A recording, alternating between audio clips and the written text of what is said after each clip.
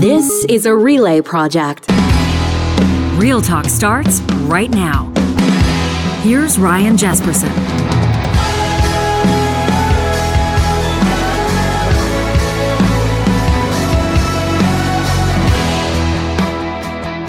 We welcome you to this May 2nd edition of Real Talk. Ryan Jesperson, John Hicks on a beautiful Tuesday in our hometown of Edmonton, Alberta. A little bit later on in this show, we're going to be meeting a couple of folks associated with and of course, dedicating a great deal of their resources to, as we tweeted about, in our neck of the woods, one of the Edmonton area's only 24-hour crisis prevention shelter for infants and children. How much do you know about Kids Cottage? We're going to talk about that and to them today. Plus, a political brouhaha. Do I call it that, John? Is that too bombastic in our promotion of our leadoff guests this morning? I don't know. Please don't. I mean, it is election season, and this one's going to be partisan. There's no doubt about that, and there's absolutely nothing wrong about that. We're going to talk to two senior advisors on the UCP and NDP campaigns. Erica Barutis and Cheryl Oates will join us, and we'll talk about, I'm sure in very reasonable fashion, what both of them think about the other party's platform. And we'll be looking to our live tuning audience. We're going to take a look at the live stream to see what you have to say, Real Talkers. That's one of the great reasons to join us live on our YouTube channel every morning when we're doing this show at 8:30 Mountain Time. You can also catch us on the live streaming Mixlr audio app. But of course, everybody today, it seems like across Canada, at least millions of people at the water coolers and the coffee machines or on their morning Zoom calls are going to be talking about a loss that I think is fair to say is being felt across the country, across generations. The passing at 84 years of age of Canadian icon, crooner, folk music legend, Gordon Lightfoot.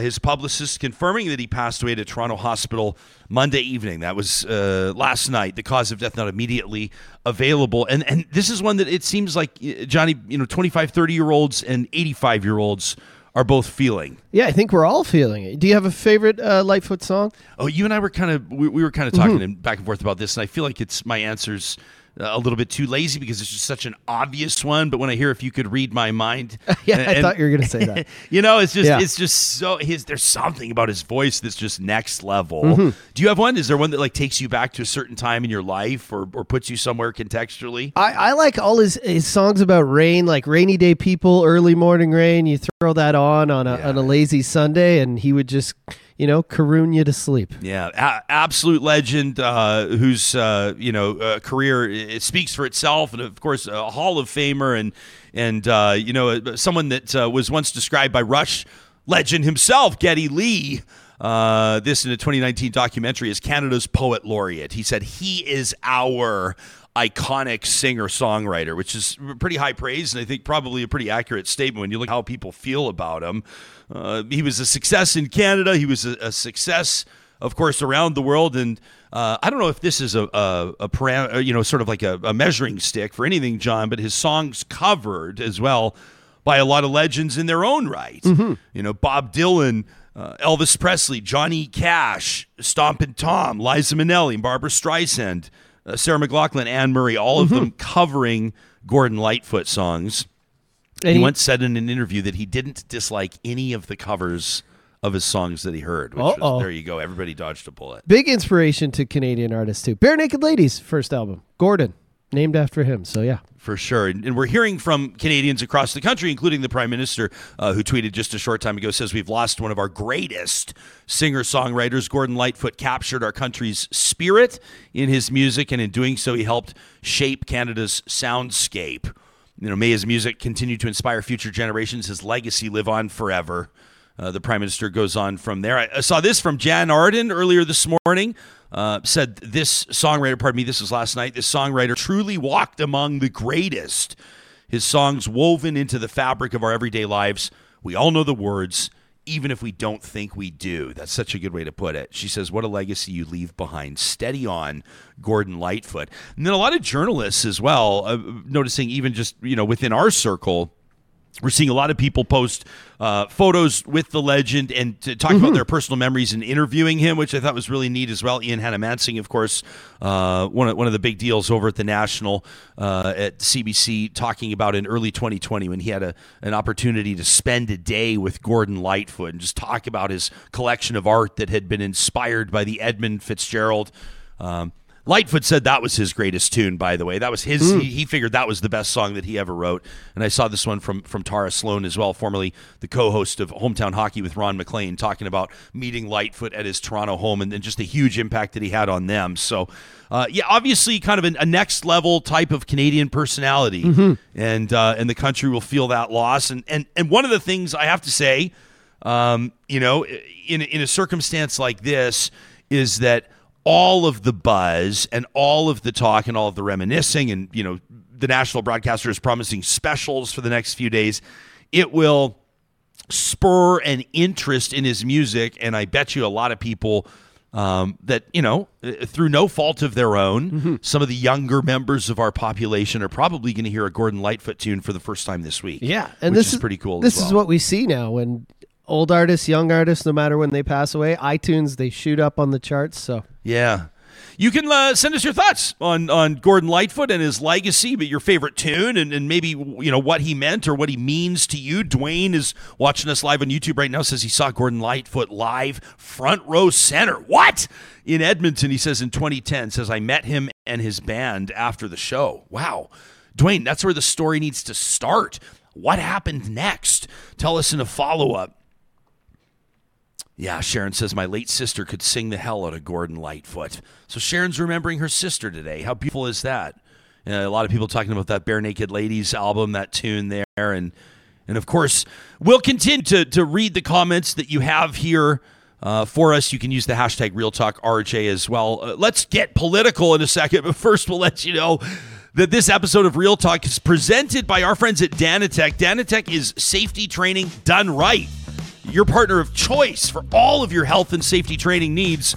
And they're going to be at the Energy Safety Conference in Banff today. I want to be at a conference in Banff today. Well, that's where Danatech's going to be there at booth 48. And so if you happen to be listening to us on Mixlr as you're making your way out to the Rockies, if you're on your way to Banff, swing by booth 48 at the Energy Safety Conference, say hi to their team and enter their prize draw. You can learn more about how you can keep your teams safe and your business compliant. With training designed by leading experts in the field, Danatech is your reliable safety partner with a track record of trust. Get your team trained starting today at danatech.com.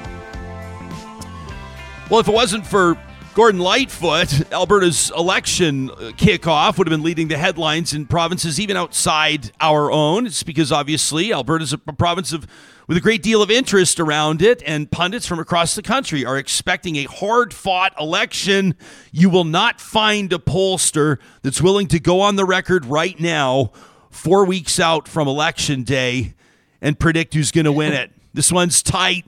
And we're grateful that our next two guests have agreed to join us for what we know will be a spirited exchange of ideas and a critical analysis of each other's party's policies. Erica Barudis is the founding president of the United Conservative Party. She served as Premier Danielle Smith's principal secretary, and she's now down, I believe, Erica, correct me if I'm wrong, in Calgary as a senior advisor on the UCP campaign. Calgary's going to be a big deal down there. We also say good morning and hello to Cheryl Oates. She was the Premier Rachel Notley's director of communications, and she's now a senior advisor working on the NDP campaign. Erica, on your Instagram, you posted a few days ago, you basically had your entire closet unloaded because you've moved your entire life down to Calgary, and the reason's probably pretty obvious. This is where the election, everybody assumes, is going to be won or lost.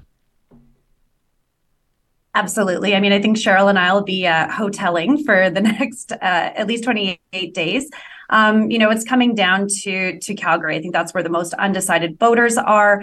Obviously, the NDP has a pretty strong, big stronghold in Edmonton and has for a long time. Doesn't mean we're not going to gonna fight there as much as we can, and we kind of have rural on our side. So I think it's going to come down to Calgary. It's going to come down to who can best manage the economy, who is the best leader for our future of getting investment here, creating jobs.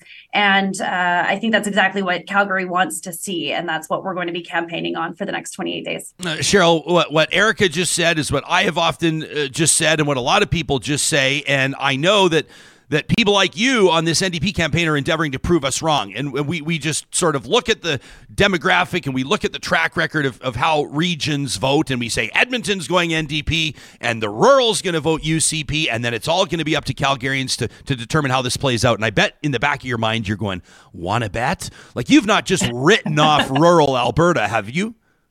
Absolutely not. And I don't think that most Albertans would, like, outside of Calgary and Edmonton. It's a pretty diverse province. And certainly, yes, the NDP has a strong hold on Edmonton. The NDP is incredibly competitive in Calgary, and you will see Rachel Notley in Calgary a lot. But we are also really competitive outside the city. Outside the two major cities. We're competitive in smaller centers like Lethbridge. We're certainly competitive in places like Banff, Kananaskis, and we have a very, very strong campaign up further north, especially in those seats surrounding Edmonton that we colloquially call the donut. So I think that to say it all comes down to Battleground Calgary is a bit of an exaggeration, although there will be a ton of focus in Calgary. I think there's lots of seats to be won outside the two cities as well. Okay, I know I've said this to both of you off camera, but yeah, feel free to jump in. Erica, go ahead. You knew where I was going with that. So I love that Cheryl highlighted the diversity of our rural, urbans, so kind of the smaller centers, as well as, the complete rural, kind of more remote areas. The one thing that they can all agree on is that Bill 6, that Rachel Notley said a few days ago, is the biggest attack on farmers, folks, family farms, the generational groups that put food on our table. So I think, Cheryl can try as hard as she wants as NDP, but when Rachel Notley came out with bringing back Bill 6, it honestly, was I was smiling. I can't believe that they would do that to rural Alberta, especially when they want to try to get them back in the fold. When it comes to places like Lethbridge, I think, this is a party that wants to give out free drugs and doesn't want to help people with safe injection they want safe injection sites. And they're going to charge people $40 a day to get recovery. So, places like Lethbridge that have seen a lot of that, I'm very interested to see how they're gonna fix what they've done in the past. Cheryl. This is an interesting example. Like, let's look two things here that I think is really obvious. And this isn't the first time. Erica and I are kind of like head to head on a bunch of panels, and Erica always goes straight at Bill 6. And it's because it's two things that I want to say about this. One is the UCP is desperate to talk about anything but the things that matter to people. People are talking about healthcare right now. We're talking about protecting healthcare. The UCP is talking about you paying to see a family doctor. They do not want to talk about that. So anything that can pull the message off of healthcare, they desperately want to talk about. But let's talk about Bill 6 since you brought it up. Alberta. I think it's a really great example of the difference between the UCP and the NDP. We are willing to say we made a mistake. The rollout of Bill 6 sucked. We did not do a good job of it, and we owned that, and we did our very best to fix it. What we can say now is that absolutely everybody agrees that protecting the lifestyle and the way that family farms operate and live is absolutely important, and we will protect that. But we will also say at the same time that it is important that workers in Alberta, no matter what sector they're working in, are treated fairly. And I don't think that any Albertan will argue with that. Erica?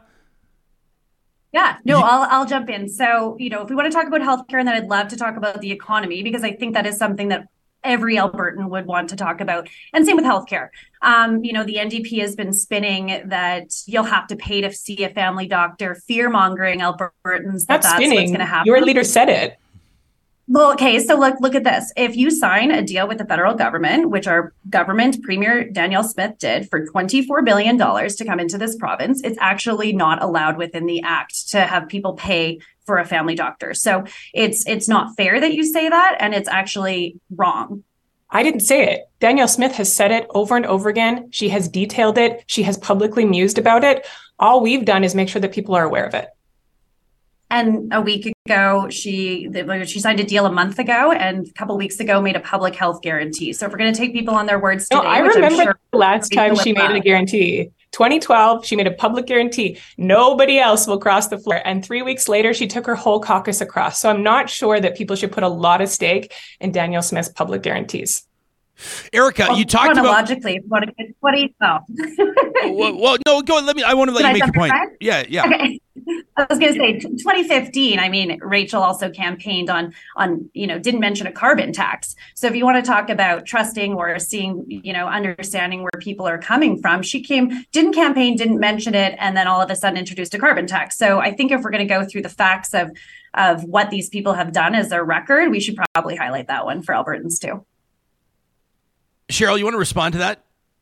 No. Yeah, I think that we did not run on a carbon tax in 2015. We ran on a plan to bring in a plan to address climate change and a plan to address emissions. And that was what experts recommended to us as the best way to meet those goals. And governments do have to develop policy throughout 4 years. I mean, they introduce a platform and then they have to work with the public. They have to work with experts. They have to work with those who work in the sectors to know how to move forward over 4 years, because a platform can only guide so much. Did we get everything right throughout our 4 years in government? Absolutely not. But like I said, the difference between the UCP and the NDP is when we've misstepped or we've made mistakes, we've owned it. We are going to talk. Take exactly what you said, though. Take exactly what you just said about learning, being educated, being in a leadership role, and maybe changing what you had said in the past. Then that's exactly what Danielle Smith did too. She had maybe said that Danielle in the past. Smith doesn't mean the same thing in the morning. Danielle Smith doesn't mean the same thing. She can say something in the morning and she doesn't mean it by the end of the day. That is a much different thing than developing policy as you sit in government. I don't agree with that. I think that's more of a character attack than factual. But I do think, you've got to, what I think, Ryan, is important. Cheryl and I can do this all day. And at the end of the day, we'll have a beer. It's not an issue. But I think the biggest thing is these are actually two individuals that have a track record, and that Albertans can look at what they did as premier and what their parties did in government. And I think it's a unique situation that we're seeing when what the election is. And it's going to come down to track record. And I do think the economy is one of those big issues that people want to make sure their government is staying out of the way so they can be strong business operators and bring investment, but also that they, are going to create opportunities as well. Obviously, we're going to talk about the economy. Obviously, we're going to talk about the Calgary's arena deal and a couple of other things. But Eric, I want to circle back to something you mentioned, and I want to give you a chance to elaborate on the UCP plan to address the opioid crisis. To be honest, and to speak frankly, it's not going to be at the top of a lot of people's so-called list of priorities of what they would ask candidates at the door, but there will be thousands of Alberta families that would be the only question they care about because they've lost somebody or they're afraid they're going to lose somebody that they care about. It's across the country, a full-blown crisis, and even the public is divided on how to address it and what measures we should take or where funding should go. But a lot of the expert voices agree that things like supervised consumption services do work, that things like safe supply are worth looking into. Obviously, the UCP position, at least as introduced by you today, is that it's looked at as giving people free drugs. So it begs the fair question of what's the UCP's plan to address the opioid crisis in Alberta? Yeah, and I think the opioid crisis and, dealing with recovery and mental health is also part of this public safety issue that we're all seeing. So to your point, Ryan, fortunately, not every Albertan has to deal with, going through recovery or having a family member either lose their life or deal with addictions. But what I think a lot of Albertans are dealing with right now is public safety. And we're seeing a lot of this firsthand downtown of people with addictions. And what our party and the government has also done is look at this holistically. We've tried a lot of things in the past of, safe injection sites, affordable housing, putting people up in hotels to try and give them the opportunity to recover. And as a silo, they're not working. So the United Conservative Party is taking a holistic approach, one for the to address public safety, but also looking at, compassionate intervention, looking to give people an opportunity to get strong and supportive recovery so that they can, as most people want, to be reinstituted into society and be a contributor. Cheryl, what would the NDP do differently than what the United Conservative government has done over the past 4 years on that file, on the opioid crisis? Well, I think what's probably most worth talking about is the UCP's most recent plan to force people into treatment. I think what we've said all along is that there isn't a one-stop fix for this. Like, absolutely, Erica, I agree with you. Public safety plays a role in this, but it's not a one-fit-all when we look at people struggling with addiction and the way that we help them recover from addiction while still supporting the community. So I think what is most different is the most recent public musing about using legislation to force those dealing with addictions into treatment. Erica, this Calgary Arena deal, I, depending on the people you talk about, I mean, yesterday, even on our show, we have this Alberta Politics Super Special, and even our four guests couldn't agree whether or not the UCP, and for that matter, the NDP, even wants this to be an election issue. In my mind, it obviously is an election issue, like it or not. Could this deal, the way that it was reached, some of the secrecy around it, could it blow up in the party's face? I think it's a good deal, right? I mean, as much as the NDP wants to say there was no details, there was elaborate details. And as you mentioned, I was in the Premier's office when she first took office. And this is something we've been talking about the entire time. Within the first couple of weeks, she asked Rick McIver to, explore this. Rebecca Schultz is obviously the Minister of Municipal Affairs, but also a Calgary MLA, to look at this opportunity. She's talked about it in numerous speeches over the last 7 months, and even said as recently, at a event in Calgary that it was close to happening. So when you have, I don't think it's fair as a provincial government when you have unanimous support, 15 out of 15 of your councillors wanting it, coming to the table, the NHL coming to the table, and the government coming, a little bit less than that, but coming to the table to support something. I think we can agree. I mean, I live in Edmonton. I would love to have an entertainment complex where, for example, on Friday, Shania Twain could be in Calgary because it's not equipped here. I'm very excited about it. I think, whether it's seen as a good or a bad thing, I think that it's something that needed to happen. And,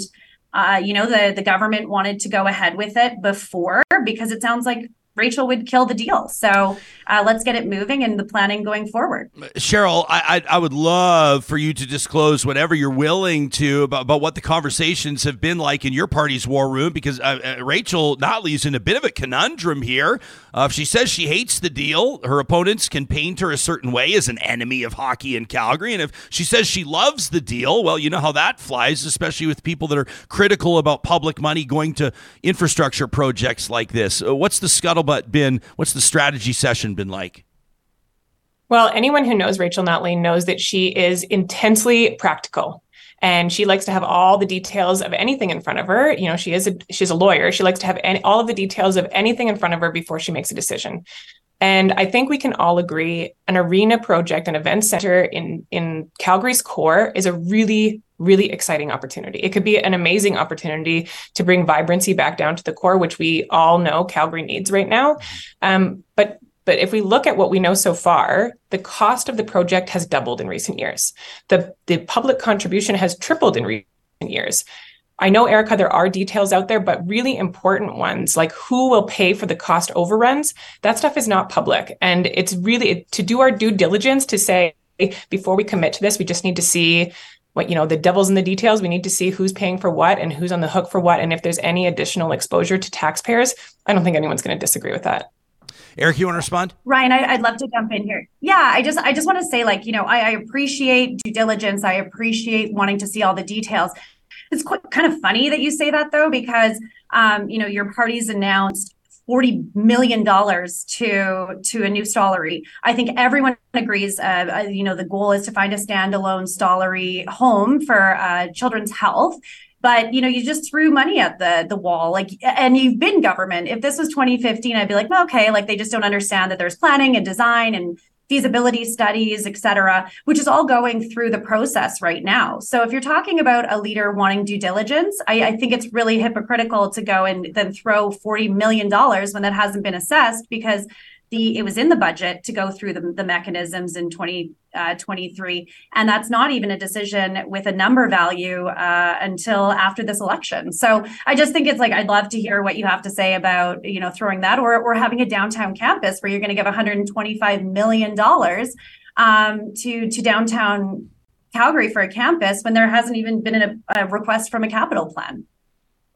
Yeah, I mean, this is an important thing because this is what all Calgarians and really Albertans are weighing. And although both, any infrastructure project in Calgary is an exciting project, but I don't think anyone will say that it's the same to hold up the Stollery Children's Hospital, which is responsible for saving the lives of our children and keeping them healthy, against an arena. Like, they're both really exciting projects, but we don't have a choice but to take care of our children.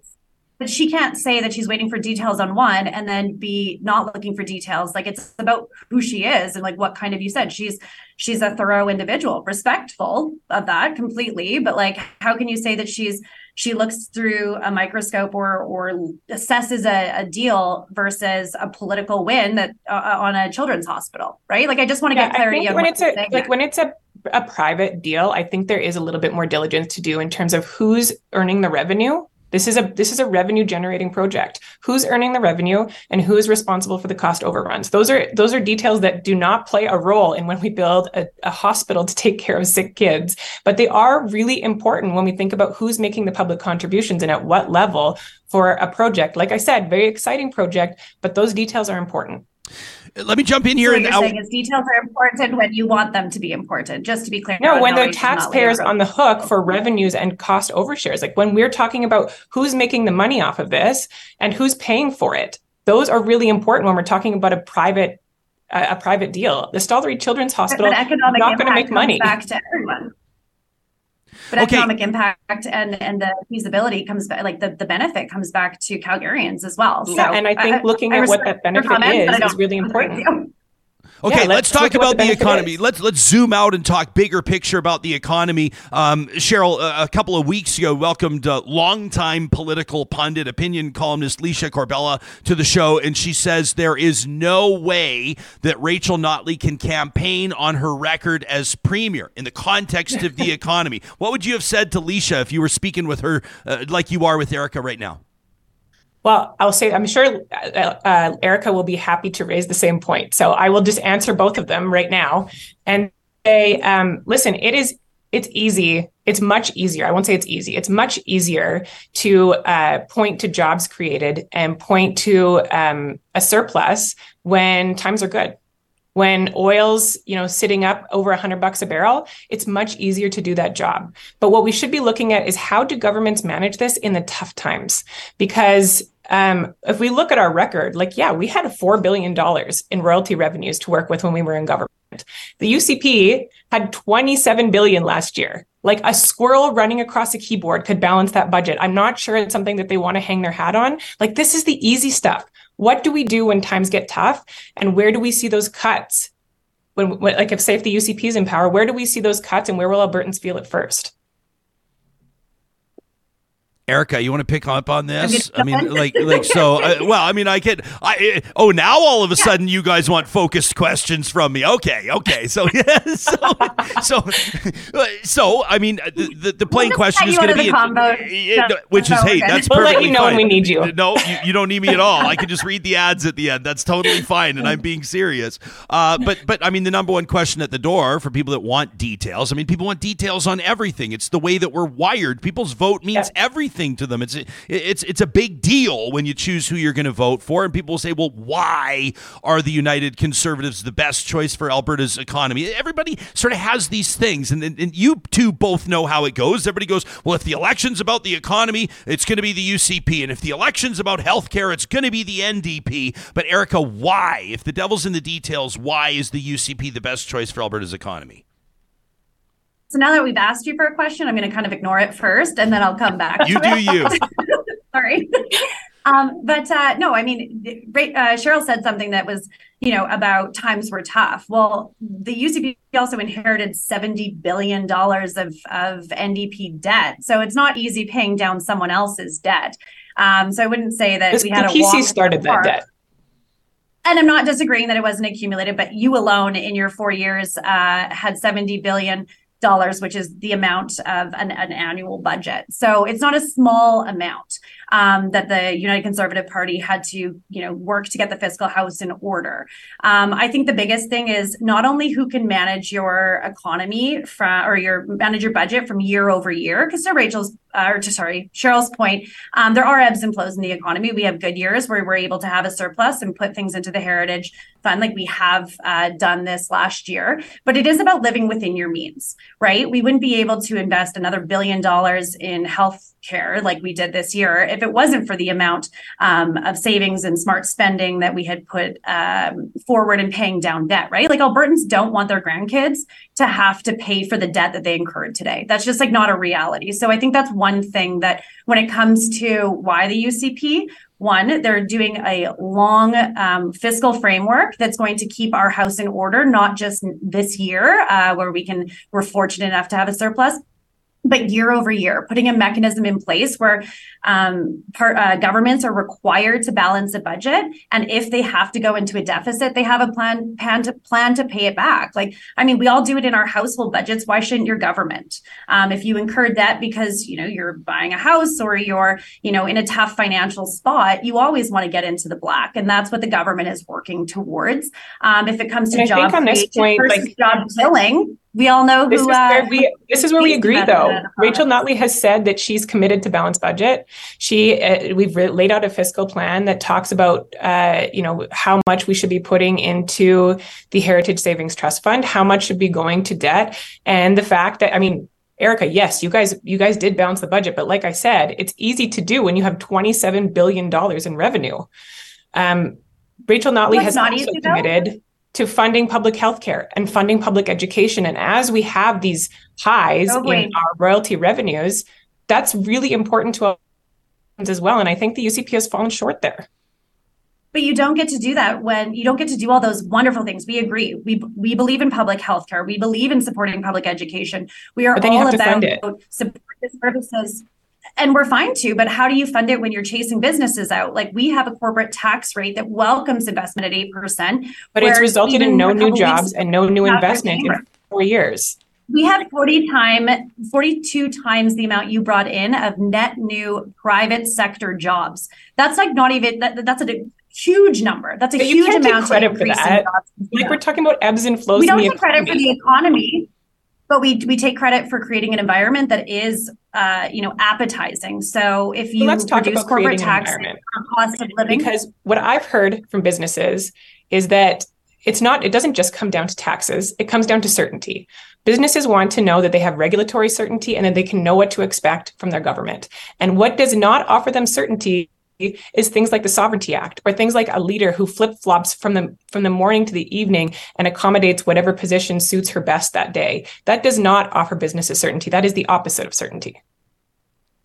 This is an example actually where Danielle Smith campaigned on a Sovereignty Act, talked to her caucus, found a good spot. That's also, I've been talking to a bunch of businesses, especially as the Sovereignty Act was rolling out. And once they understand that it's simply for us to stand up against Ottawa, there's a lot of Alberta businesses that are okay with that because we do have a great opportunity with 8% corporate tax. We are now off lowering or a re-elected UCP government would put, lower personal income tax. When people and businesses move here, they're not just looking at the corporate tax or what it would cost them. They're also looking at cost of living. They're looking at, do they have great environments to bring their families. And all we've done in the last 4 years, and we have said that numerous times. I'm more than happy to scream and shout that we have said I think that we in addition never to make someone pay for a family doctor. In addition to the Sovereignty Act, we have seen Danielle Smith has had a relatively short time in office compared to other people. We have seen in her very short time that she's an opportunist. She's willing to change her positions. She's willing to break her promises. She's willing to outright lie when it suits her best. She's proposed a whole bunch of things, like you said, that she ran on, like bringing in a costly provincial police force, like bringing CPP, taking Alberta out of CPP and risking our pensions. Those things are things she's not talking about now, and she's not going to talk about them until she's elected. Albertans are feeling today that they can't trust Danielle Smith, and they're feeling that way for good reason. Well, I will highlight some of those points. specifically on what she said. So when you run in a leadership, you do find ways that you campaign. Then you become a part of a team, exactly what Danielle Smith did. She became, the captain, but she's still a team member. She's changed some of her, refined some of her positions because she talked to her team. She worked with the team. She didn't dictate exactly how this was all going to go. She learned from her caucus who were talking to Albertans and shifted on some of the things she campaigned on. I think that's great leadership. I haven't seen her walk back any of those things. She's just gone quiet on them. She has not committed not to make people see a family doctor, not to pay to see a family doctor. She has not disavowed those comments that she's been making for months and written full reports on. She has not said that she won't pull us out of CPP, and she has not walked back from the provincial police force. Going quiet is not the same thing as changing your position. Well, those are also things. So to come back, yes, she has been in office for a short term, but the United Conservative Party that got a mandate from Albertans in 2019, a lot of those things, the Fair Deal panel proposed some of those things to be looked at. Just because there's not all of the evidence, they've said that the pension plan is going to refinement for a report to come back to government. Why would you assume the answer when you have smarter people than all of us? I don't have to assume the answer. She's openly mused about it. She's openly talked about it. Like, these aren't things that I'm making up. She hasn't committed either way, and she's also said it's a referendum. These are things that Danielle Smith has said publicly, and she hasn't walked them back. And there is no trust from Albertans that the day that she's elected to office, she won't do whatever she wants for the next 4 years. That's what people are worried about. She has a caucus that she listens to. She has a team. She has advisors. Like, I think maybe, I don't know how your caucus works, but our leader listens to her caucus and her teams and consults. She's not going to make a decision. I mean, she listens to a different person every day. She changes her opinion every day. If she gets different information, I think that's fair for all of us to, like you said, admit you're wrong. Like you said, it was a quality that Rachel does and your party does. I think if we do it, we should also get the same credit, that admit that it's not the right path. If you say that, you want to have, like Rachel wants to see an arena deal and see all the details. Well, if the Premier says she wants to see all the details on what this would look like for Albertans and then take it to Albertans. It's not her sole decision. She said that. She said it's going to go to Albertans. So I don't know how that's unfair. Tell me if I'm wrong here. I have heard that Danielle Smith is making very, very few public appearances throughout the campaign, that she's got like a handful of them, but mostly she's not going to be speaking publicly and not taking questions from media. I think that Albertans should be worried that on day 2 of the campaign, the UCP is so worried that Danielle Smith is going to say something wild that they put her into hiding. And I will say this, if the party cannot trust Danielle Smith for 28 days, how on earth could Albertans trust her for 4 years? I have no idea what you guys sit around and talk about to create these like ridiculous comments. But, 2 things. One, I've highlighted that we have a strong team. We're coming out every day with announcements, highlighting things. The Premier will be up multiple times a week. I think it's a great thing that we're highlighting some of our candidates that across the province to be able to drive our message. We don't rely solely on our leader. I think that's a great demonstration of bench strength. I mean, the other thing is you guys put your leader up. She's up twice today. Is she going to make huge announcements? Because she was up for 2 weeks before and she said a lot of nothing. She did like Price is Right. It's not about announcements. It's about accountability. It's about talking to the public and taking questions from the public and being able to take a position. We're inside baseball. We're inside baseball, and let's just be honest with people. You don't win more votes going up into media than you do getting out to the community. Why would you not want to be certainly don't win more votes hiding? You certainly don't win more votes hiding. Just because she's not doing announcements and media availabilities every day doesn't mean she's not talking to rooms and shaking hands with people. And I would rolling out an entire platform, a vision for Alberta. And it's important that there's accountability there, that she's held accountable, that she's questioned for her ideas, that she's asked where her position is on important things like making to pay to see a family doctor, every other CPP, the police force. Accountability matters. And not making yourself available to take those questions is hiding from that accountability. You can still have a statement. You can still talk to folks as required. I would say every single day, it's more important to get out in front of Albertans than stand in front of a microphone. I think you can do both. And you can. She is. I think Danielle Smith should do both. She's not every single day.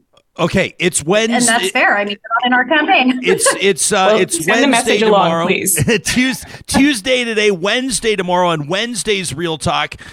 Beloved country music star Corb Lund is going to join me right here in the Real Talk studio, and he hopes to, and if his track record proves to be renewable, he will kickstart another conversation about coal exploration, coal mining in the eastern slopes of the Rocky Mountains. It was obviously a story that enraged people that would typically be very supportive, and I'm generalizing and painting with a big, broad paintbrush, but people that would typically be very supportive of a conservative government. That wasn't the case, and it became a huge headache for then Premier Jason Kenney. Erica, what guarantee will the United Conservatives give Albertans around protecting the eastern slopes? Yeah, I mean, I'll say that I don't think the government did this properly. They didn't consult properly when they first introduced it, and it blew up in their face. So they had to go back to the drawing board, back to consultation. And our government is very committed to looking at both the environmental impact that it would have and working with, the consultants, people that are far smarter than me on how to approach this. But, we're finding a solution. And, again, we're righting the wrong that happened initially. Cheryl, the NDP's obviously, Rachel Notley's taking this one head on. She wants there to be a conversation around coal, and she's basically said, correct me if I'm wrong, that the party, if it forms government, would do everything it could to completely shut down coal mining in the Rockies. Flip side, what does that do to investor confidence in Alberta's energy industry, and how will she, ensure that messaging rolls out properly to protect thousands of jobs in Alberta?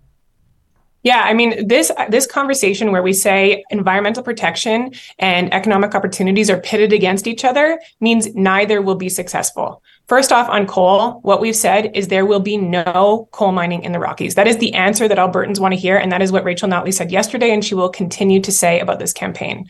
When it comes to economic development and support for our energy sector in this province, she's been very clear. The NDP is very supportive of energy in this province.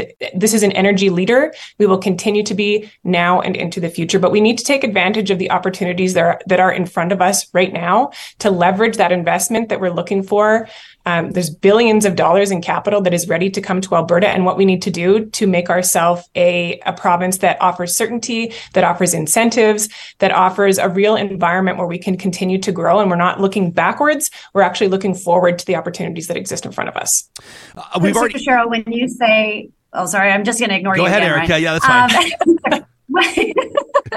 I was going to say, it's interesting that you say, that you're creating an environment for people to come here. I mean, and that you support the energy sector. Except a week ago, your leader said that, or it was resurfaced, and I don't know if she's even commented on it, on a cap on the Alberta energy. So, we all believe in diversification of our energy sector. We all believe that we should look at, hydrogen, nuclear, all the opportunities that we can have to diversify solar, et cetera. But, how do you explain that? You're going to literally cap. Yeah, it's easy to explain it when you've taken it so far out of context.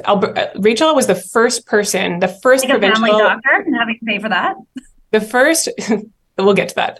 The first provincial leader who spoke out against the federal government's emissions cap was Rachel Notley. She has said that it doesn't work. It's not reasonable. It wouldn't actually meet our goals. What we have always said is that we need to work with the sector to decarbonize, to bring down our emissions, and to make progress here. And when she talks about bringing down emissions, that's where everybody's at. If we want to be competitive, if we want to compete in this global market, we have to bring our emissions down. She has never said production cap. We have talked about an emissions cap, and in the role in the context that the federal government has proposed it, she has always been very passionately opposed.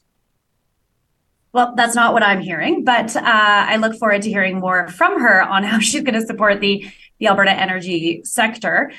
She also didn't stand up on carbon tax. She hasn't, come out with strong policies that make it a great place to want to do investment in Alberta. I think she has. We've rolled out we've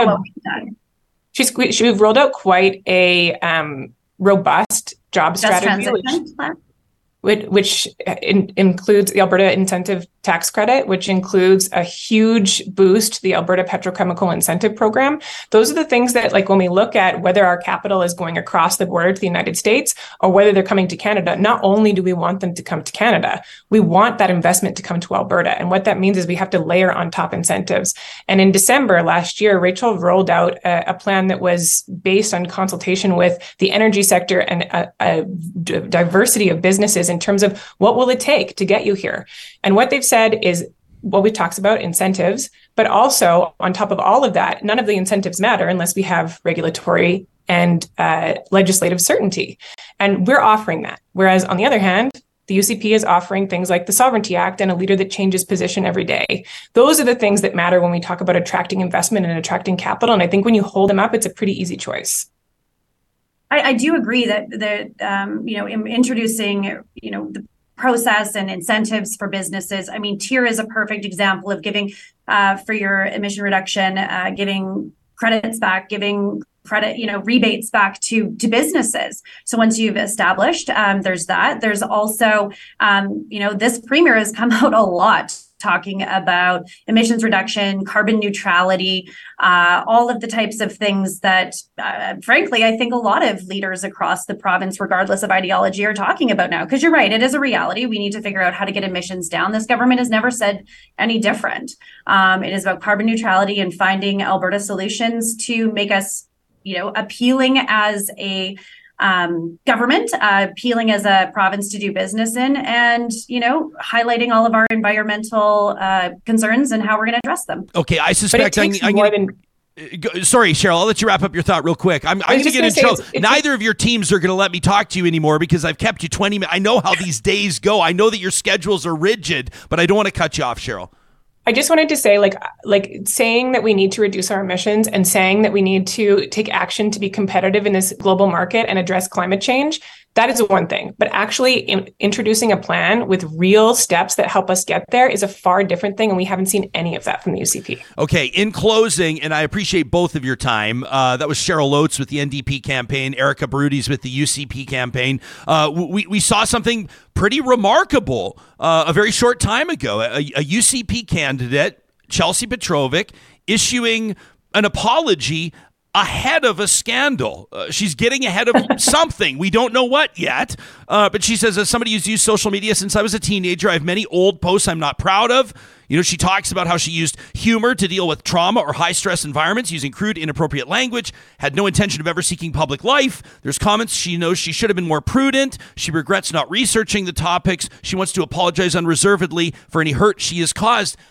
I actually think, and I don't know what the comments are, and I don't know what the posts are, but personally, I think that this is actually a really positive development in politics, and I actually quite like this. But it is remarkable for something like this to happen during a campaign. And so I have different questions for both of you. Obviously, number one, Cheryl, to you, what on earth does the NDP have on Chelsea Petrovic? Yeah, I don't know. I would actually love to know what she's been deleting off her social media feeds over the last few months that she's worried about. I agree. I think, Ryan, you're right. It is. It's a great thing when you see not only those running for public office, but anybody to say, I've made a mistake and I own it. I think here it's a little disingenuous to own something without offering any details on what's happened in the first place and how her positions have changed since then. So to expect that as the details of this roll out, that she will somehow be forgiven for them in advance, I think is a bit of a stretch. But I agree. The sentiment, the idea that someone would come out and apologize for past mistakes, I think is fine. We just need to know what she's apologizing for. Yeah, Erica, was this apology something that was requested or demanded by the party leader, or was this the candidate's decision? Yeah, I mean, it's from Chelsea. Chelsea, I think, wants to address anything that could impact the campaign or her family, anything like that. And I think we should just commend her. I don't think we see enough of this in politics. And I would commend someone on the NDP if they came out and did this too. So I think it's actually a positive thing for politics to see people have ownership, be humble, try and bring clarity to potentially some stuff that could be misconstrued. So I think it's a good step, and you got to have someone to start this change. So I look forward to maybe some NDP people apologizing for what they've done in the past too. Well, and hey, just to now take this, there's no question coming here, and we'll wrap. I know you both have places to be and things to do, but what it does is it takes some power away from other strategies as well. It takes some power away from the NDP, right? I mean, if all of a sudden the UCP candidate says that, well, I apologize, and I apologize for everything unreservedly, then you can't. Then it goes both ways, right? And so it almost took ammunition away from both parties in a way, which is kind of interesting.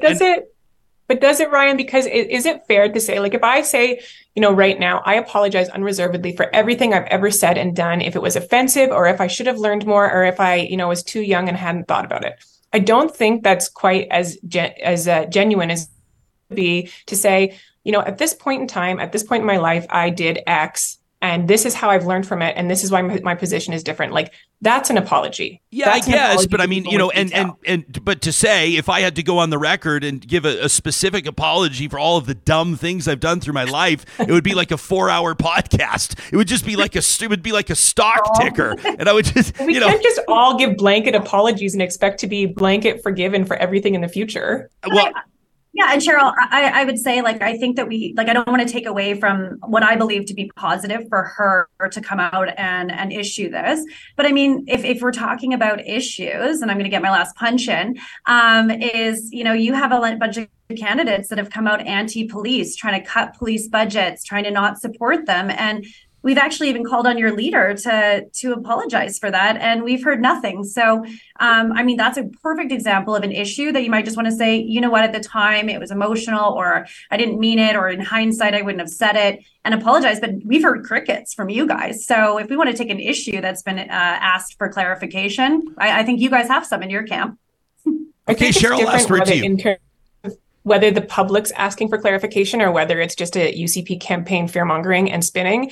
And in the cases where the public actually is worried about a previous comment or the public is worried about the position of a leader, what's different about the NDP is Rachel's very clear on her position. Her position will be the same in the morning as it is in the evening, and she is principled, and there are positions that she's stuck to for the last 15 minutes, the last 15 years. They are things that she is grounded in, and Albertans can count on that. And where we need to apologize, where we need to clarify, we absolutely will. That is Cheryl Oates, senior advisor to the NDP campaign, and Erica Baruti's joining us, a senior advisor on the United Conservative campaign. Much respect to both of you. Thanks for putting it out there, and thanks for giving us a lot to think about on this episode, day 2 of the campaigns right here on Real Talk. We'll see you both again soon. Thanks. Okay, Real Talkers. Now it's over to you. How did that, Johnny? I just looked over and you just got this. This is like you were giving me eye contact. That was just like, no, it's stay great. Out. You were telling me stay out of the way. It's great, but I think this it shows how the political landscape is right now in Alberta. And I threw that up, that voter intention. It was like a month and a half old. We don't have the latest data, but how close this race is going to be, how close all the issues are, and I personally, right now, would just like to come out, Ryan, and apologize for everything that I've done my entire life. In kindergarten, I tripped a girl who was running in the schoolyard. I remember in grade 2, I stole $6 from my mom's purse to buy comic books. I'll get a list up, but I'll throw it up on the Real Talk website. You stole $6 with inflation. That's like stealing $100. I felt horrible about it. But did you get busted? Did you confess? I did, and I had to get those Spider-Man comics. But I want to get ahead of... Which are now worth $300,000. I want to get ahead of everything I've done in my life. I'll make a comprehensive list. It's and I talked about this with Charles Adler yesterday as well. If you're just joining us, if this is the first episode of Real Talk that you've heard this week, or maybe ever, check out yesterday's episode as well with Chuck, and we get into this. And I got to say, we haven't seen whatever she's talking about. We don't know what it is. It could be egregious. It could be horrific, in which case you'll go, right? But if it's insensitive, if it's abrasive and insensitive and uninformed, if it's immature, John, I have a million examples. I have so many things I would take back. I have jokes I told that ring around in my ears that I'm devastated that came out of my mouth. I'm embarrassed about so many words I used to say and so many dismissive comments I would make. I was an ignorant, uninformed, inexperienced, naive asshole. And a lot of people would describe their teenage years or their early adult years as the same, where we're trying to be funny, but we're just stupid and we don't understand the power of our words and how they can hurt people. And then our walks of life take us to places where we travel to new lands and make new friends and understand new perspectives and new cultures and new traditions and histories and learn about our own nation's history and learn about the plight and the struggles and the fight and the courage shown by different communities. And you know what I mean? And this is how we grow. But hell yeah, I have 1,000 things I would love to take back. And I admire the candidate for putting it out there. Sure. I do think Cheryl makes an interesting point. She'd like more specifics on exactly what she's talking about, but I don't think she's looking. The candidate is looking to give, the NDP cannon fodder like that. I do think it's also an interesting move if she did it, like Erica says, without the involvement of the party leader. Which could be something we're she not would calling do. Danielle Smith the premier right now. She's the party leader, right? It puts their team in a tough spot because what if, like I alluded to earlier, what if the UCP war room was hanging on to something or holding something major, a bomb they were going to drop about an NDP candidate a week before the election? Now they can't, right? Because one of their candidates has put this out there and said, listen, there's some stuff that may or may not come out that I'm not proud of. And now, if that happens the other way, that party can just say, well, yeah, same as your candidate. We apologize for everything. Is this what we do before every campaign? Just a blanket statement? But it must be something bad. You wouldn't put that out. Well, like sure. usually you do it afterwards, right? You deal with the smoke after the fire's been lit. But there must be something that somebody emailed her about or that she came across herself in her past on her Facebook or whatever, where she's like, this could be damaging. Yeah, right? or hey, maybe we give her the benefit of the doubt. Maybe she's just having a gut check moment where she wants to say, here's all my cards on the table. Here's the deal, and here's my perspective moving forward. You know what line I think was a big one in her statement, where she said, as someone who never, I'm not reading it, but off the top of my head, something like, as somebody who never endeavored for a life in the public eye or public service, right? She says, as somebody who never really basically had a career in mind, in public life, in public politics, and a lot of people can relate to that. And as we talk about who we want to, and I'm not endorsing this candidate. I mean, there's a lot of things about this candidate that are, in my mind, I wouldn't see eye to eye on. My understanding is she's tight with the Take Back Alberta movement. My understanding is, it's not verified, let me be clear, my understanding is that her husband was involved in the Coots blockade. My understanding is that she's an LPN, a healthcare worker that didn't want to get vaccinated, and perhaps that's motivating her desire to serve in provincial politics. We'll put it out and ask. We'll see if the party will give her the green light to come talk to us. I'm happy to provide a fair and objective venue to speak to this candidate. I would love to talk to her about this. I don't know if she will, but I'm just saying, many of us can relate to that idea that, listen, when I was like 18, 19, 20, I didn't know that I wanted to be an MLA or an MP, or I didn't know that I wanted to be a school trustee. And so I didn't carry myself that way. That's most people. Right. And if we want to talk about drawing the best possible people to politics, I think we have to do what we can to make that landscape a little bit less threatening. It's like asking somebody on the back of a boat if they want to jump into shark-infested waters, if they want to put their name out there and run for politics, because people get eaten alive. People get burned at the stake. And I agree with you. I commend her for doing it, but it's not going to negate whatever comes out. You know what I mean? It might.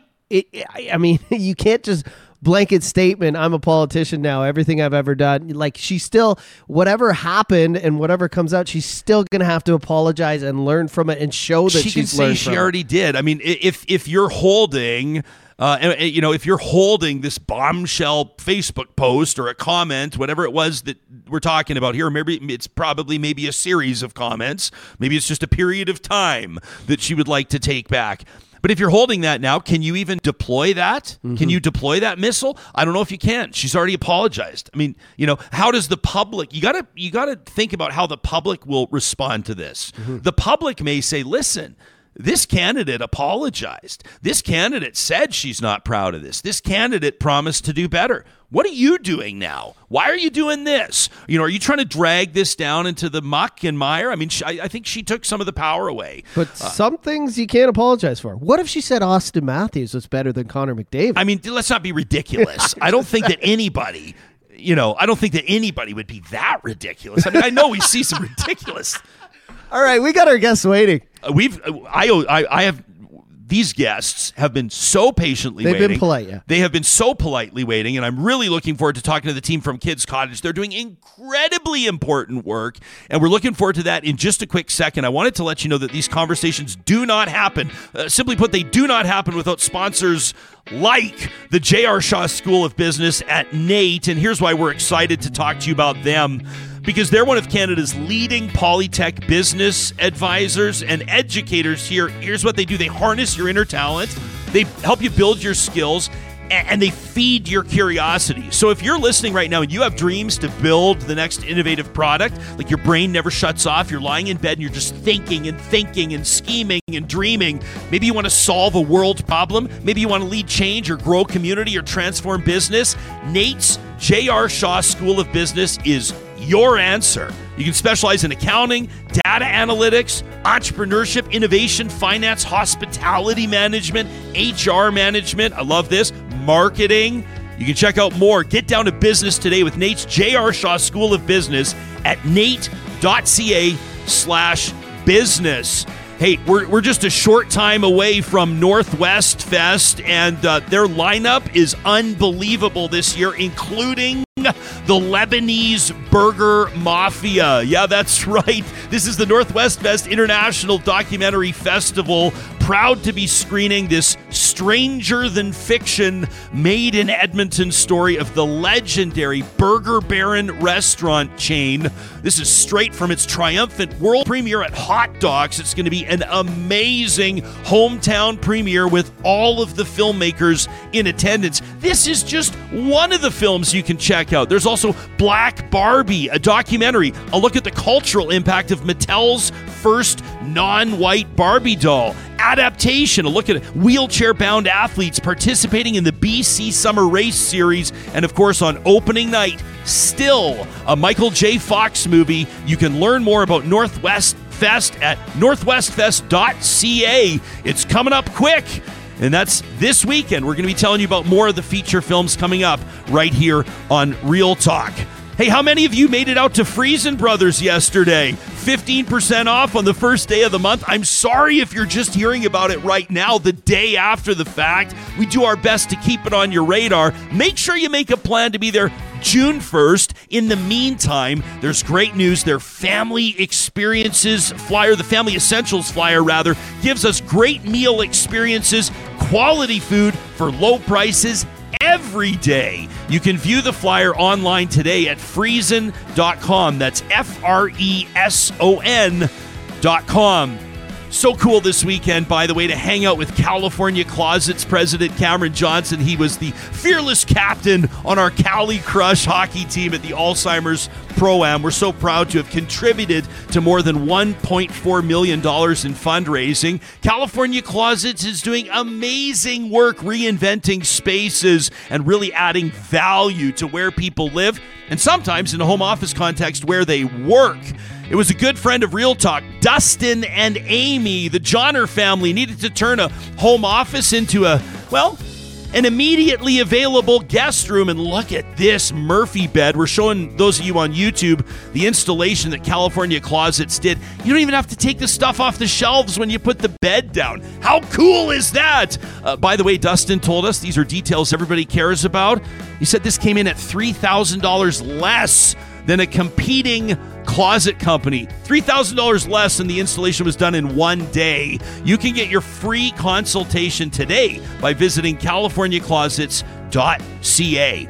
And a big shout out to our friends at the Dairy Queens of Northwest Edmonton and Sherwood Park. Did you notice the welcome home in our freezer for you, John? Did you notice the welcome back to work? Yeah, our freezer's all loaded up with dairy-free dilly bars, chocolate dilly bars, Buster bars, you name it. A perfect grab-and-go treat from the Dairy Queens in Palisades, Nemeo, Newcastle, Westmount, and Baseline Road. Hey, this Mother's Day, what's your plan? Give Mom the sweetest gift. Mother's Day cakes are back and ready to make Mom's Day. You can check these out at the Dairy Queens of Northwest Edmonton and Sherwood Park. Well, it's always kind of an unusual move to kick off an interview with an apology, but that's what we're going to do right now, because if it's called Real Talk, well, then you better keep it real. And the fact of the matter is that political debate went way longer than we thought it was going to, but we didn't want to stand in the way. And that means that we kept Janine Fraser and we kept Troy Chalafu waiting for a hell of a lot longer than we told them they'd be waiting. Both of them have dedicated a great degree of their efforts and a great deal of their personal passions to the Kids Cottage Foundation, which we're proud to talk about today. To the both of you, I profusely apologize for leaving you sitting there. Thank you so much for joining us this morning. No worries. Thank you for having us. Troy, you got a smile on your face, so I'm glad to see you're not too ticked off with me. I appreciate that. No, it's all good. So you're a board member, Troy, you bet. And Janine, you're the executive director. You are the Edmonton area's only crisis shelter for infants and children. This is obviously serious business that we're talking about. For people that aren't familiar with Kids Cottage, the Kids Cottage Foundation, what are you all about? When did this thing get started, and what are the services and the needs looking like right now? Well, I can tell you a snapshot about Kids Cottage, which is we are, as you said, Edmonton's only crisis shelter, emergency shelter for children. We've been in operation for 30 years, so we're very proud of that and proud of the experiences and the differences we've had to make, or we do make. For all intents and purposes, it's just as it sounds. It's a shelter for children from newborn to 10 years of age. We shelter just the children. And the reason why we're sheltering these children is because they are exposed to trauma, crisis, homelessness, food insecurity, anything you can think of. And our role and our vision is to ensure that children are safe from whatever it is that they're being exposed to. And all the while working with their families at the same time. I know it's very difficult for people to believe that we actually have homeless newborns on the streets of Edmonton. We have children who have gone without food for many days, but that is the reality, and these are our community's children. Troy, how did you get involved with the foundation? I was asked to join the board about close to 20 years ago. Wow. And it's been an honor to be a part of it, just simply because of the weight of the work that we do, and we do it quietly. We do have our events that create awareness, and we do work with governments to raise our funds to do it, but we generally do it quietly. And one of the things that I've been particularly fond of is the way that we hold events to create awareness. And we don't always know how to gauge what the level of awareness is in the communities, specifically among people who need our services. And so we do a lot to promote our existence, but we never, do these people know that they have a place to come to? Every year there's fatalities of children die in their own home, occasionally at the hands of their own caregivers or parents. And we wonder ourselves on the board, did they know about us? Did they have an opportunity to reach out? Could we have made the difference? And sadly, we're reminded of that frequently. Just this week, we got another reminder. How do you I don't even know how to ask the question. I mean, Janine, how do you deal with that? I mean, this is a team, and I would imagine, in particular, everybody involved, but in particular, the frontline workers.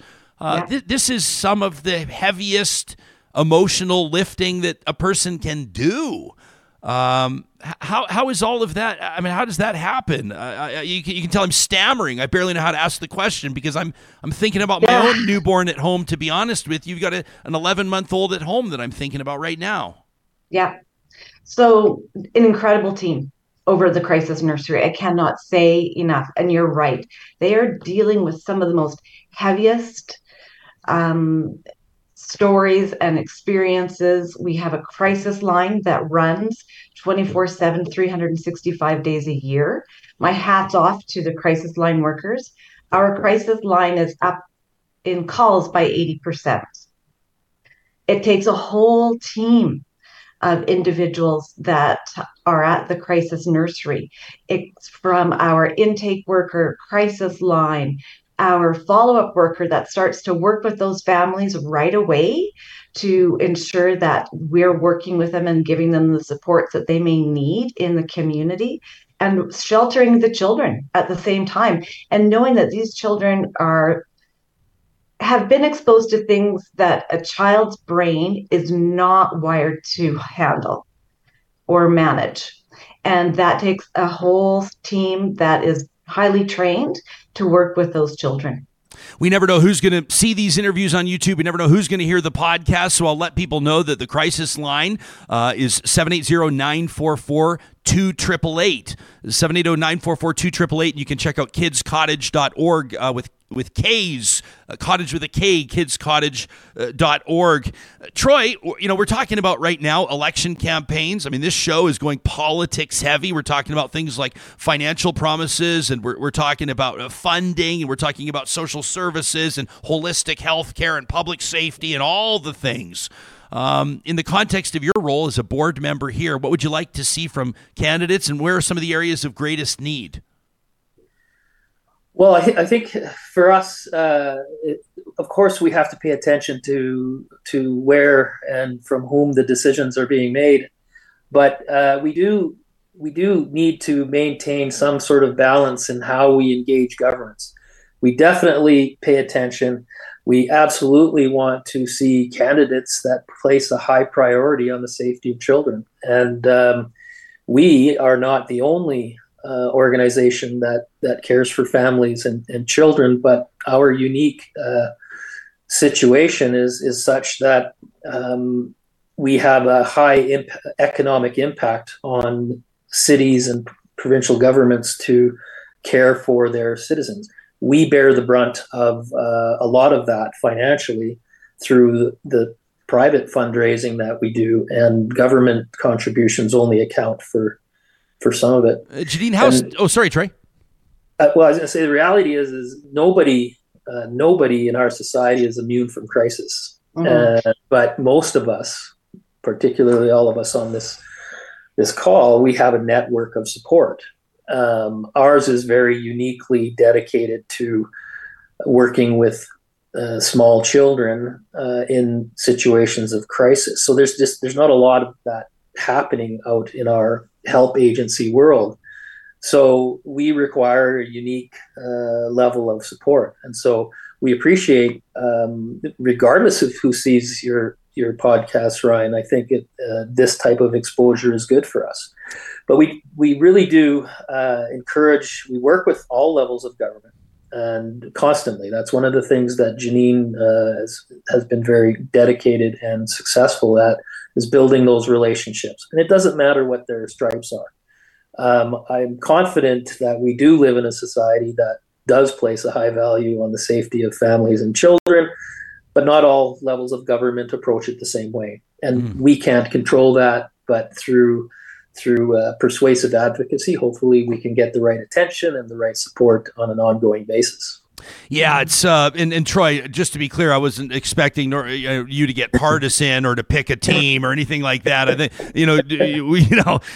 someone would pull the plug on your laptop if that was about to happen, I'm sure, because that's the thing about these nonprofits and agencies like this is you do have to deal with politicians of all stripes. You do have to navigate different and choppy waters oftentimes, especially when the economy dips. Janine, is the story of Kids Cottage the same as so many others? I don't want to make any assumptions, but through COVID and in the last few years, need has gone way up, and oftentimes resources, including finances, have kind of stalled out a little bit. Mm-hmm. Oh, absolutely. I mean, the demand for our services, our crisis line alone, as I said, is up by 80%. The children, the infants, and the very young children that are coming in to see us and be sheltered are experiencing just such multi-complex layers of need, of trauma and abuse and homelessness and poverty. And so it's taking more staff, like it's requiring more staff to work with these children to ensure that these children are getting exactly what we need for them to have to grow up and to know that the world is okay and safe.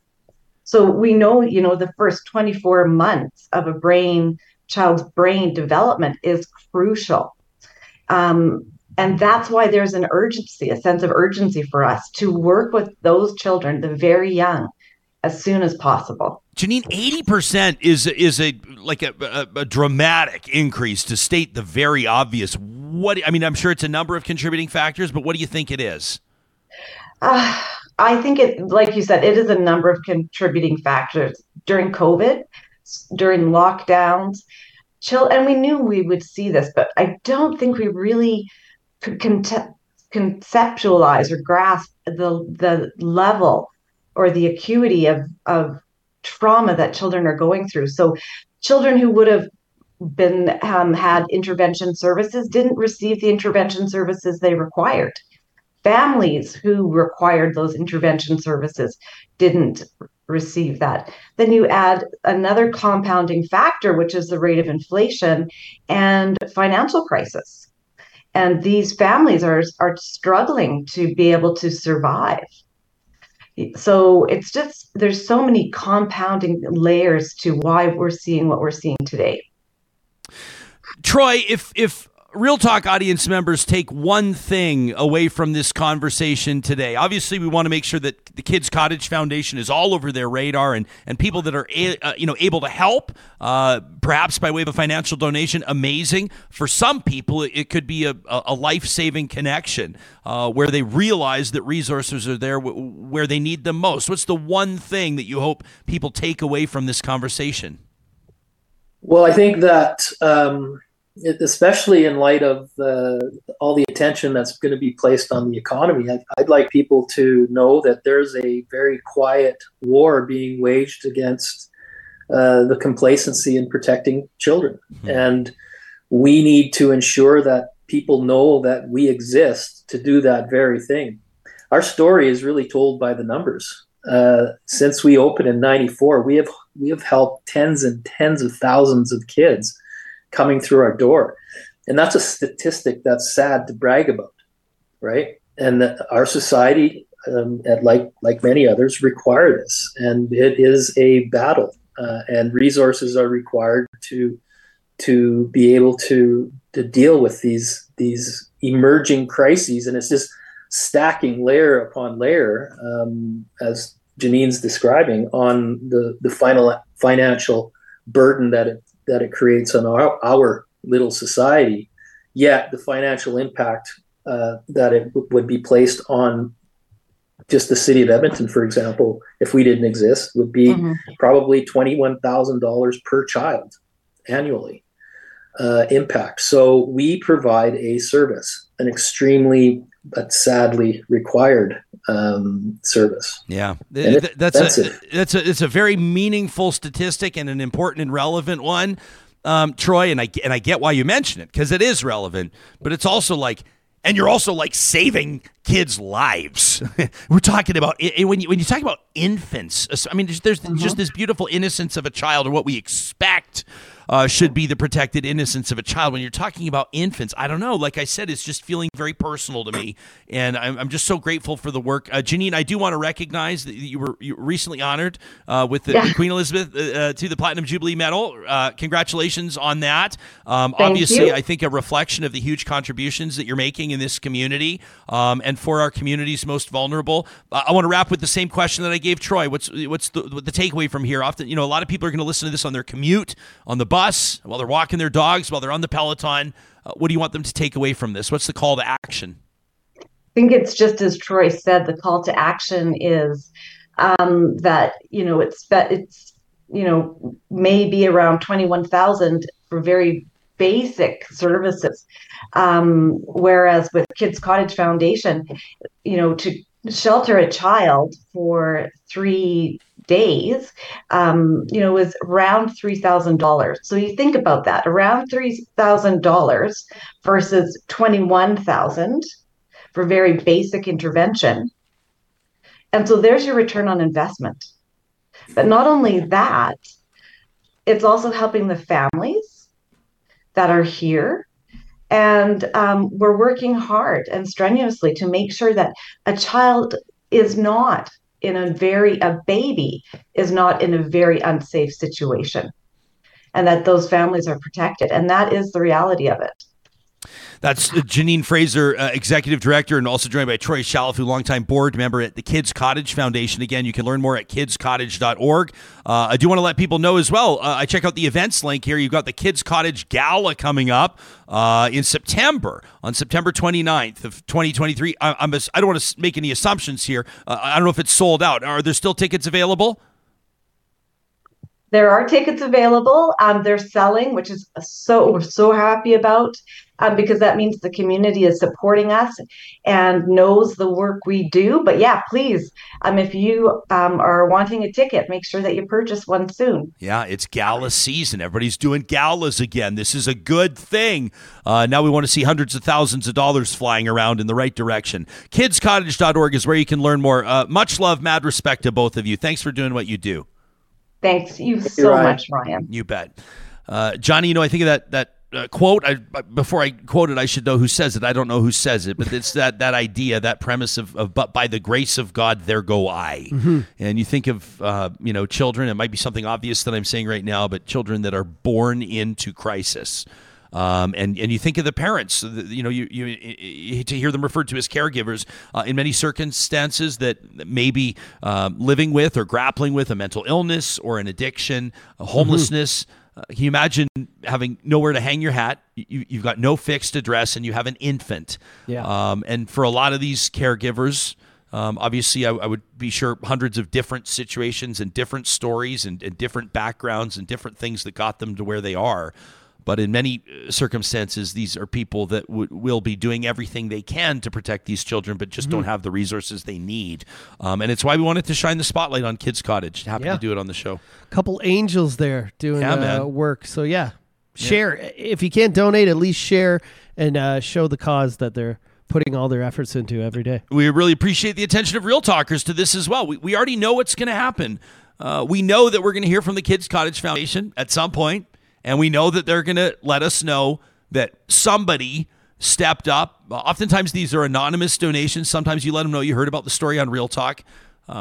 I can think of, you remember that animal shelter in southern Alberta? They came on to talk to us about their problem. We found out that somebody was just bestowing $5,000 donations to the animal shelter. It was a big donation the next day. One. Yeah. You could really make a huge impact on society's most vulnerable by supporting the Kids Cottage Foundation. That conversation was presented by our great friends at Kubi Energy, who want you to know they're hiring right now. They're heading into their busiest season, and it's all hands on deck. So if somebody you know, or maybe it's you, is passionate about advancing Canada's energy industry while making a positive impact on the environment, Kubi would love to hear from you.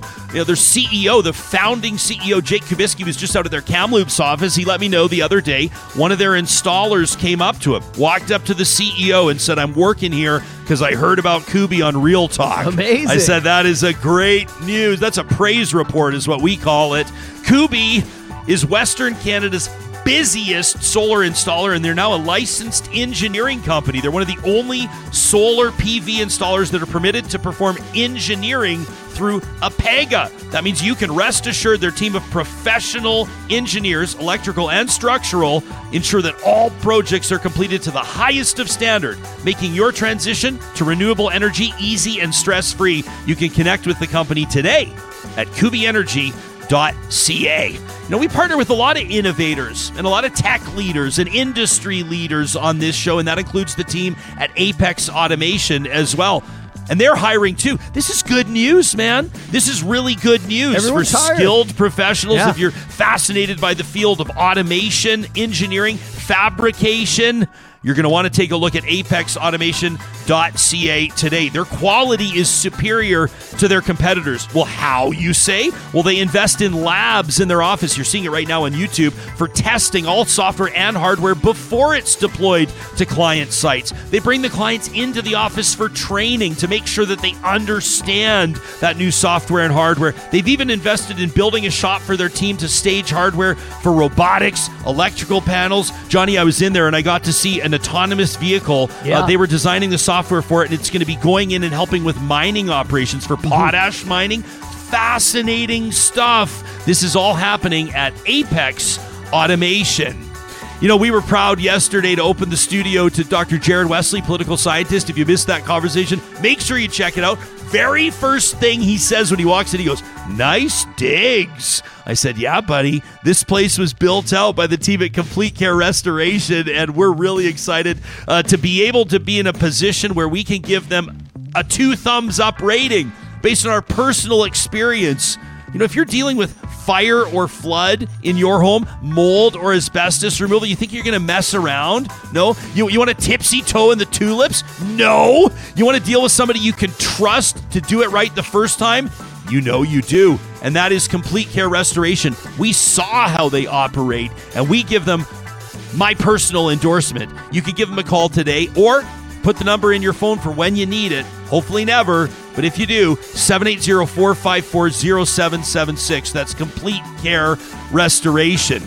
Coming up on Friday, we've got Trash Talk. We've already got like 15 submissions for Trash Talk. We're going to have to make some tough choices here.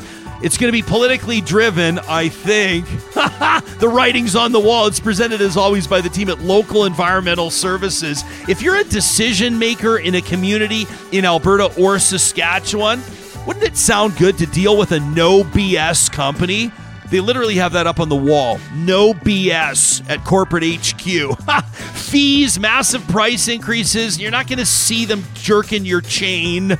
It's literally one of their core values, right? They understand the value of money spent in a local economy versus a non-local business. It's why they've been such great corporate citizens in Edmonton and area, Whitecourt and area, Regina and area. You can learn more about how and why Local Environmental Services is your full-service environmental solutions partner at localenvironmental.ca.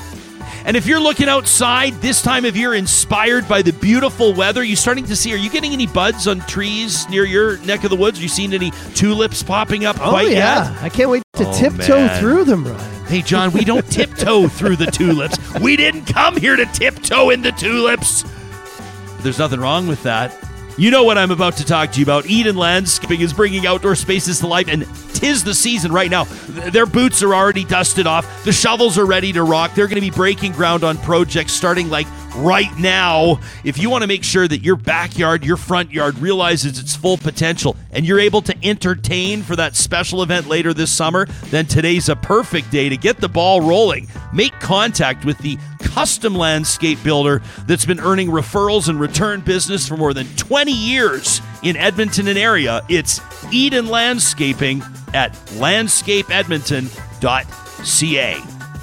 As mentioned, tomorrow's Real Talk is going to be one you will not want to miss. We make you the promise that we're going to cover this Alberta election from so many angles you forget some of them by the end of the month. Corb Lund, country music star, wants to make sure that coal is on our radar. That's mining on the eastern slopes. He's making the trip up to Edmonton to join me in studio. Plus, Curtis Stock on the Alberta connection to Secretariat, the 50th anniversary of the Triple Crown. That's coming up Wednesday.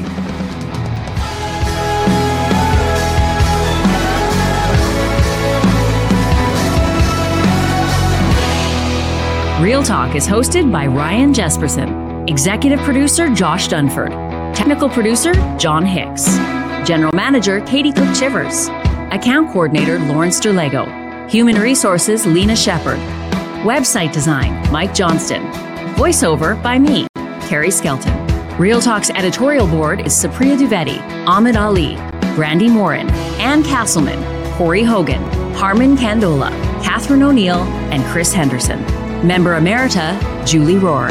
Real Talk is recorded in Edmonton, Alberta on Treaty 6 territory, the traditional and ancestral territory of the Cree, Dene, Blackfoot, Saulteaux, and Nakota Sioux, home to the Métis settlements and the Métis Nation of Alberta. Real Talk is a relay project. For more, check out ryanjesperson.com.